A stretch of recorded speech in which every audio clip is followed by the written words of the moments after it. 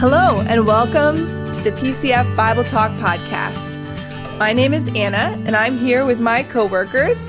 Hi, I'm Skye. And hi, I'm Sam. And we're excited that Sam is joining us today while Bernea is on a break.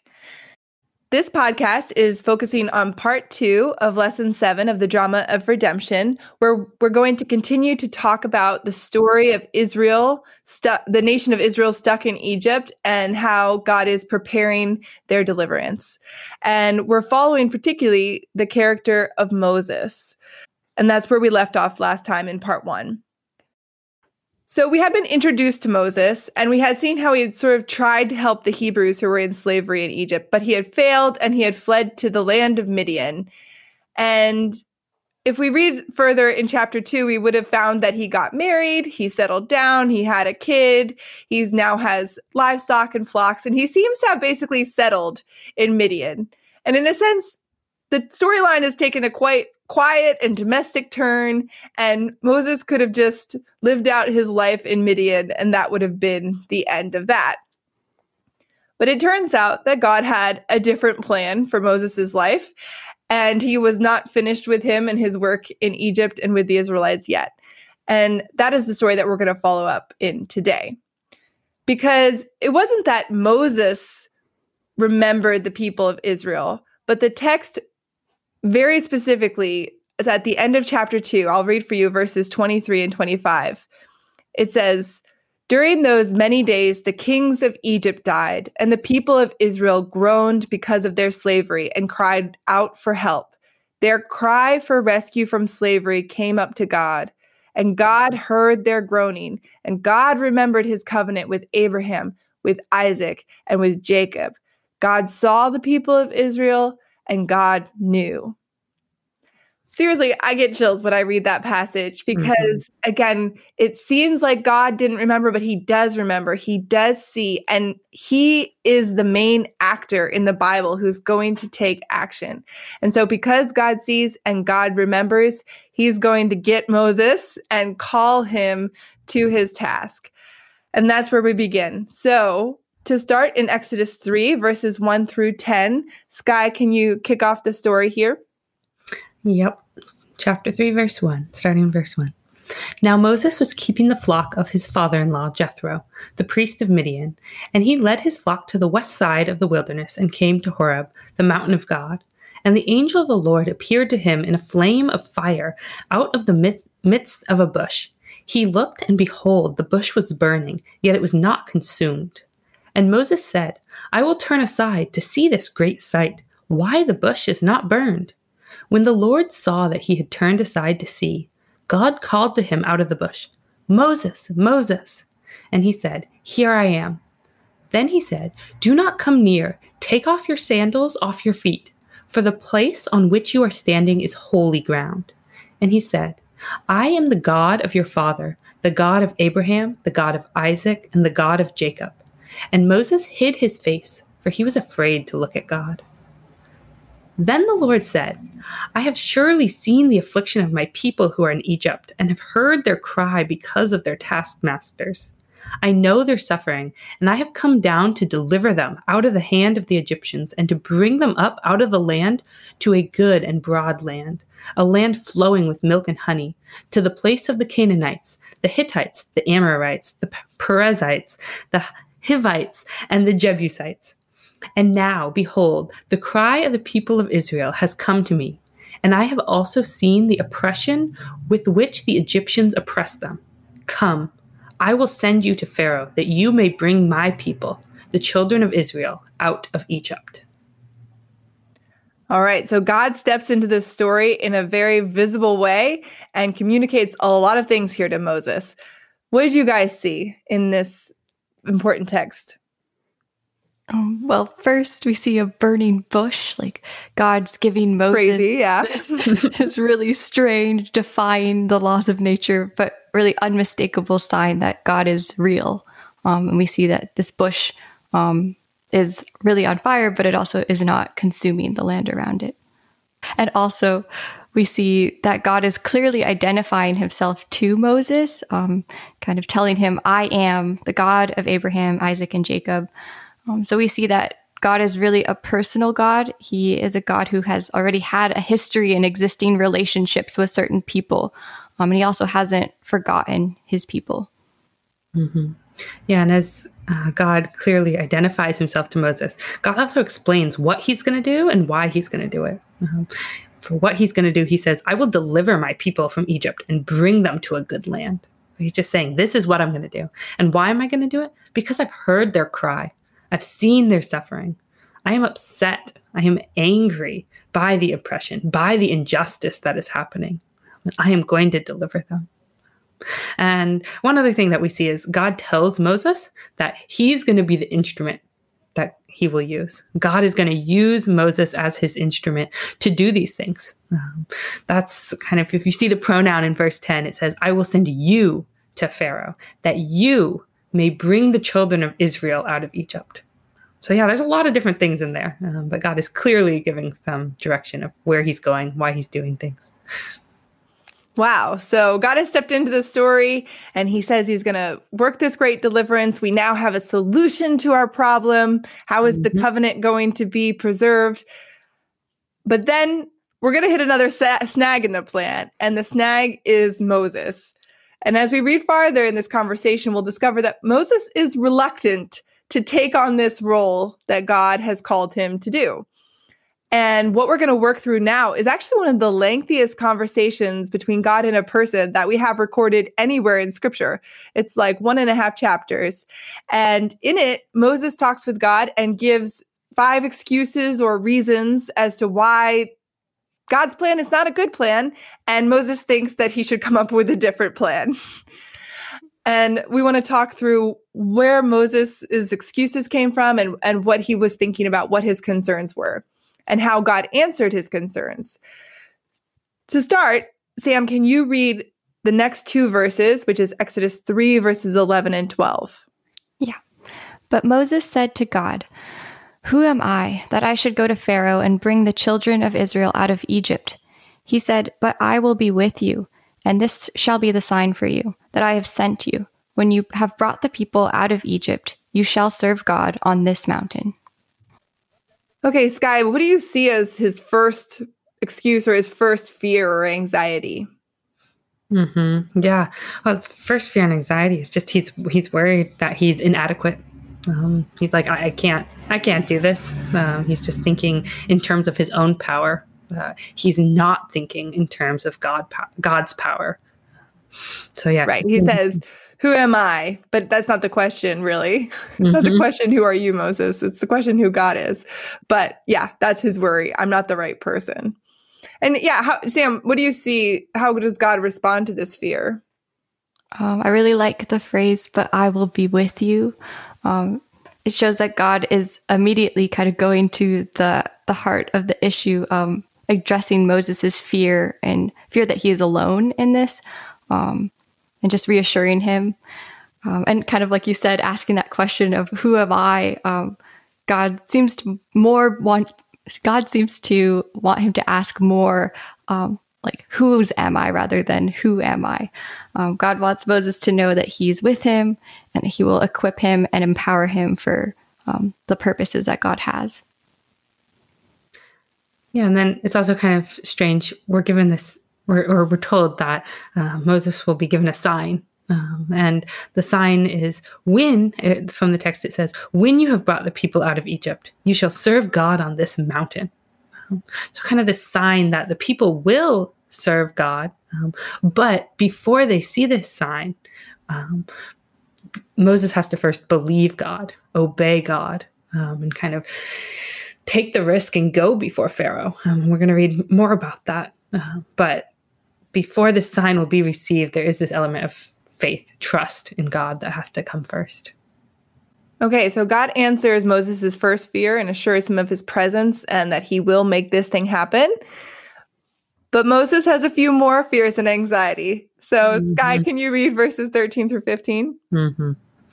Then Moses said to God, "If I come to the people of Israel and say to them, 'The God of your fathers has sent me to you,' and they ask me, 'What is his name?' what shall I say to them?" God said to Moses, "I am who I am." And he said, Say this to the people of Israel. I am has sent me to you. God also said to Moses, say this to the people of Israel. The Lord, the God of your fathers, the God of Abraham, the God of Isaac, and the God of Jacob, has sent me to you. This is my name forever, and thus I am to be remembered throughout all generations. Okay, so Moses' next fear is that the people of Israel won't know who he's talking about. If Moses shows up and said, God has sent me to lead you out, they would be like, well, what God? Who? And he asks God, how am I supposed to answer them? And God does give him an answer. So what strikes you there, Sam, in God's answer? First, that God doesn't dismiss the question, Moses' question of what to say as unimportant or impertinent even to question God's identity. And this is understandable because Moses and I guess the people of Israel and these Egyptians are all living in a very pantheistic and polytheistic culture with so many different religions and gods. And so it's very important to clarify the identity of the one true God. And so we see God kind of bearing witness to himself on who he is, and again, bringing up the relationships that he has had with humans already in the past. And in this past passage, that God uses the identification he used before, the God of Abraham, Isaac, and Jacob, which really sets him, as we said, in relationship with specific people. But he also adds this really profound definition, I am who I am. Skye, can you talk a little bit about the significance of this self-identification? Yeah. And this is very important because this is where God is like giving us almost his proper name. I am who I am. And that word, kind of the verb there is to be. God is saying like, I am being, I am here. And sometimes you also see this translated in scripture as Lord, like all capital L, capital O-R-D, like all capital Lord. And sometimes you'll also see I am capitalized as well. And that just really is showing you that this is God's proper name. This is the sacred name of God, which sometimes you also hear as Yahweh. So Yahweh is God's name. And Yahweh is the one who is in the covenant relationship with Israel, with the people. So yeah, just this I am is really rich. It's a really rich name. And it also just shows us his eternal nature and his presence. Like I am who is, I am here, I am with you. It's just really pointing out these characteristics of God, and a really, just such a rich name for God to call himself by. Yeah, a lot of fruitful meditation and prayer could go into just reflecting on that name. But thanks for introducing it to us, Skye. Mm-hmm. But to keep going in the text, after God identifies who he is and answering Moses' objection about who am I to say you are, he then goes on to elaborate how Moses is going to accomplish the plan that God has called him to do. So Sam, can you tackle this one with some more complicated names in it, but just how God wants Moses to accomplish this plan? Okay. Go and gather the elders of Israel together and say to them, the Lord, the God of your fathers, the God of Abraham, of Isaac, and of Jacob, has appeared to me, saying, I have observed you and what has been done to you in Egypt, and I promise that I will bring you up out of the affliction of Egypt to the land of the Canaanites, the Hittites, the Amorites, the Perizzites, the Hivites, and the Jebusites, a land flowing with milk and honey. And they will listen to your voice, and you and the elders of Israel shall go to the king of Egypt and say to him, the Lord, the God of the Hebrews, has met with us. And now, please let us go a 3 days' journey into the wilderness, that we may sacrifice to the Lord our God. But I know that the king of Egypt will not let you go, unless compelled by a mighty hand. So I will stretch out my hand and strike Egypt with all the wonders that I will do in it. After that, he will let you go.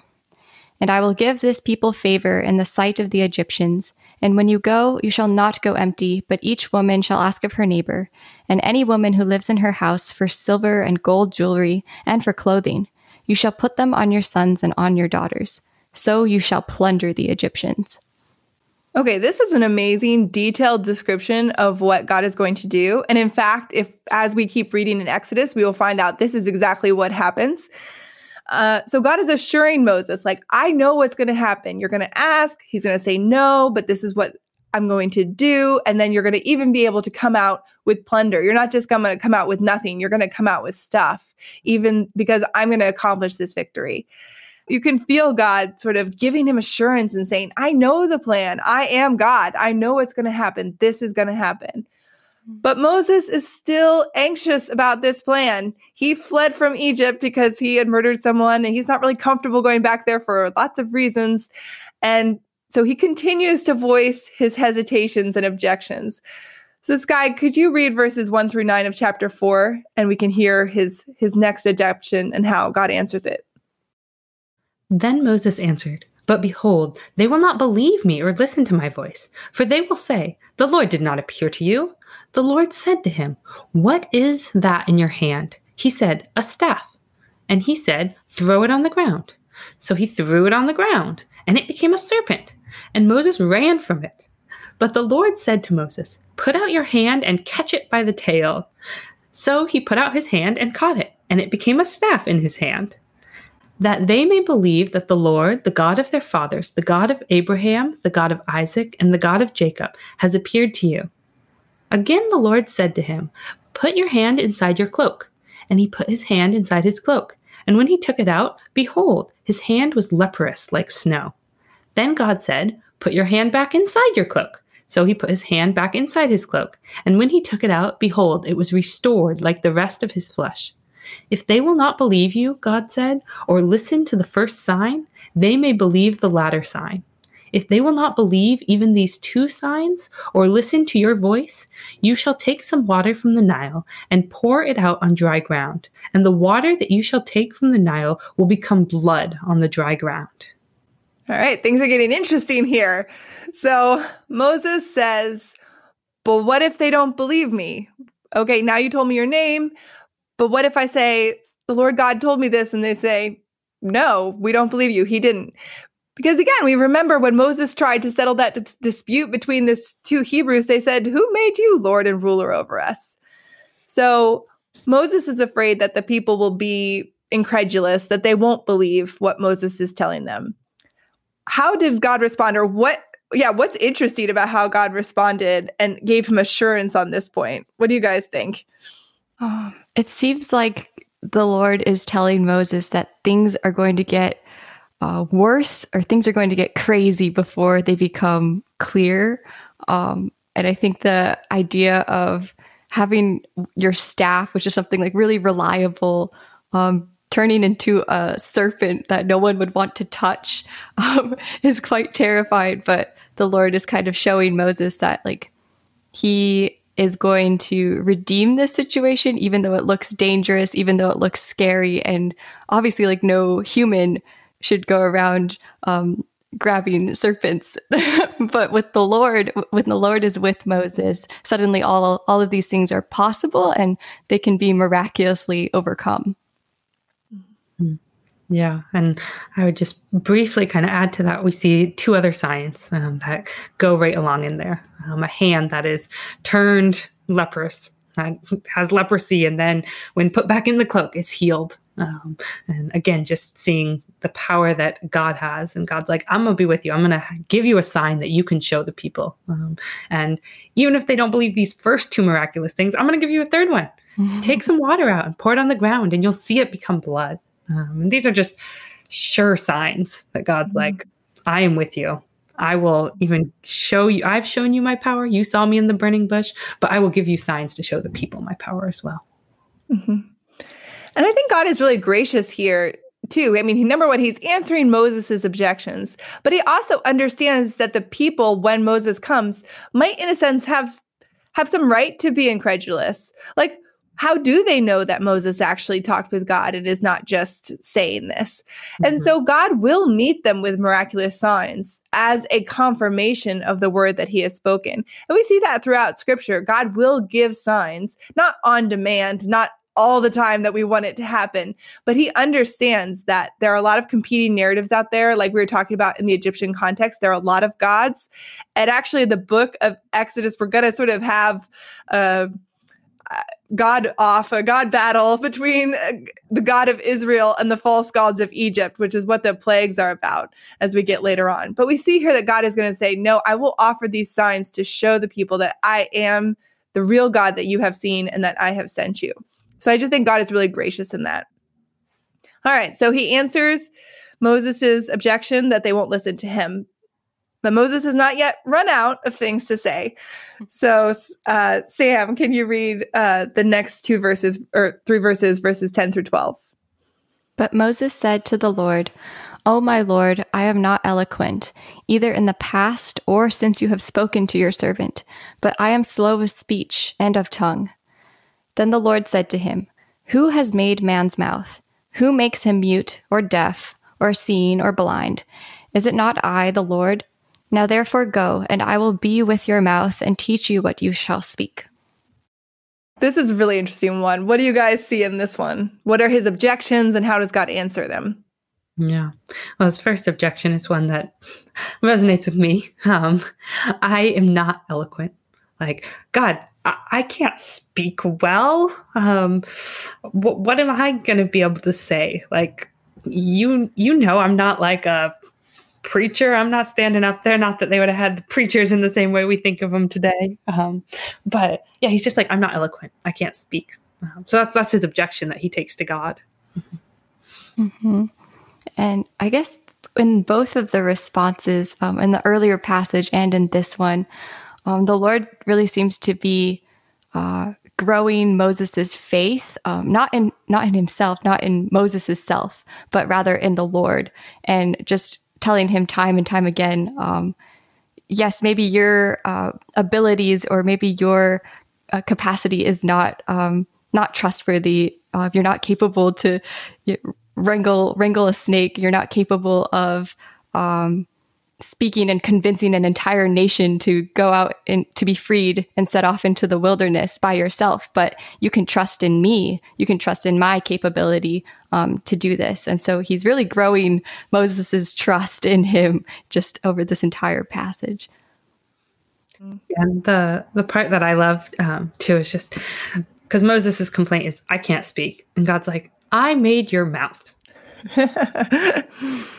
It's like, end of argument. I made your mouth. I will be with your mouth. Mm-hmm. Yeah, again, just back to that question that God is pushing him to say, whose am I, not who am I? Moses is like, I don't think I'm a really good speaker. And God's like, I have given you a message to speak and I made your mouth. That's what you should be thinking about, not about your own qualifications or lack thereof in your own self-perception. Mm-hmm. All right, so that was reason number 4. We're whittling it down. Moses is running out of things, but he's not done. And his last one, Skye, can you read verses 13 through 17? Mm-hmm. But he said, "Oh, my Lord, please send someone else." Then the anger of the Lord was kindled against Moses, and he said, "Is there not Aaron, your brother, the Levite? I know that he can speak well. Behold, he is coming out to meet you, and when he sees you, he will be glad in his heart. You shall speak to him and put the words in his mouth, and I will be with your mouth and with his mouth, and will teach you both what to do. He shall speak for you to the people, and he shall be your mouth, and you shall be as God to him. And take in your hand this staff, with which you shall do the signs." Okay, we may have all been there in an argument. We put forward lots of reasons why we don't want to do something, but in the end, it comes out we just don't want to do it. And Moses' last excuse is not even an excuse. It's just dear Lord, please send someone else. I don't want to do this. And it's only at this point that it says the anger of the Lord was kindled against Moses. And again, I think that's very important for us, that Moses was allowed to ask all these questions. He dialogued with God. God wasn't getting angry with him, wasn't getting upset with him until he just sort of straight out insubordination said, I don't want to do that, despite all the things that you've assured me of your presence and your gifting and capability. What strikes you guys in this final excuse, final reason, final just like, don't make me do it from Moses? I guess the idea of Moses, because of his doubt in God, kind of also being disobedient in his actions. And we can see that contrasted a lot with the person of Jesus, because I think there's a very similar scene in which Jesus, right before he gets crucified, he's like, "Oh Lord, like if it be your will, please let it be someone else, or like let this cup pass away from me." But Jesus in that situation is never doubting in the Lord's ability to overcome, to make clear, to bring redemption and renewal and change. And so we see that Jesus is acting out of obedience, but while Moses is acting out of disobedience. But I think that contrast just really goes to show where human failing happens, like Jesus can fulfill that and kind of show us what is the ideal to live for and to strive for. Yeah, and we even see, as we continue on in the Bible and the gospel and Jesus, but then specifically here with Moses, we see, God gets angry, but God doesn't give up on him. God's still like, okay, and you're going to do this, and I'm still going to be with you. And God's like, this is my will, and I'm going to continue to be with you. I'm going to persevere with you through this, even though you don't desire to. And he makes this accommodation for Moses, even in the midst of his anger. He says, okay, fine. Your brother Aaron, the Levite, I know that he can speak well, and we will work with him too. Again, like you say, Skye, God doesn't give up on him.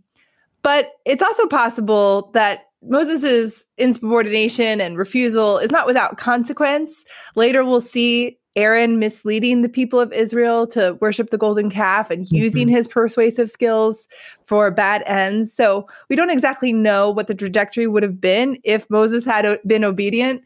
But as you say, just a great tie-in, Sam, to Jesus. And when he was in a similar situation, he said, yes, I will do this, even though I don't want to do this. And I will trust in your salvation. And we just don't know what would have happened if Moses had been more responsive to God in this moment.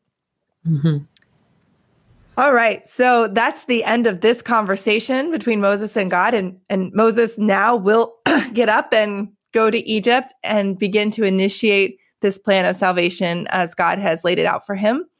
And that's where we're going to pick up next time. But that brings this episode to a close.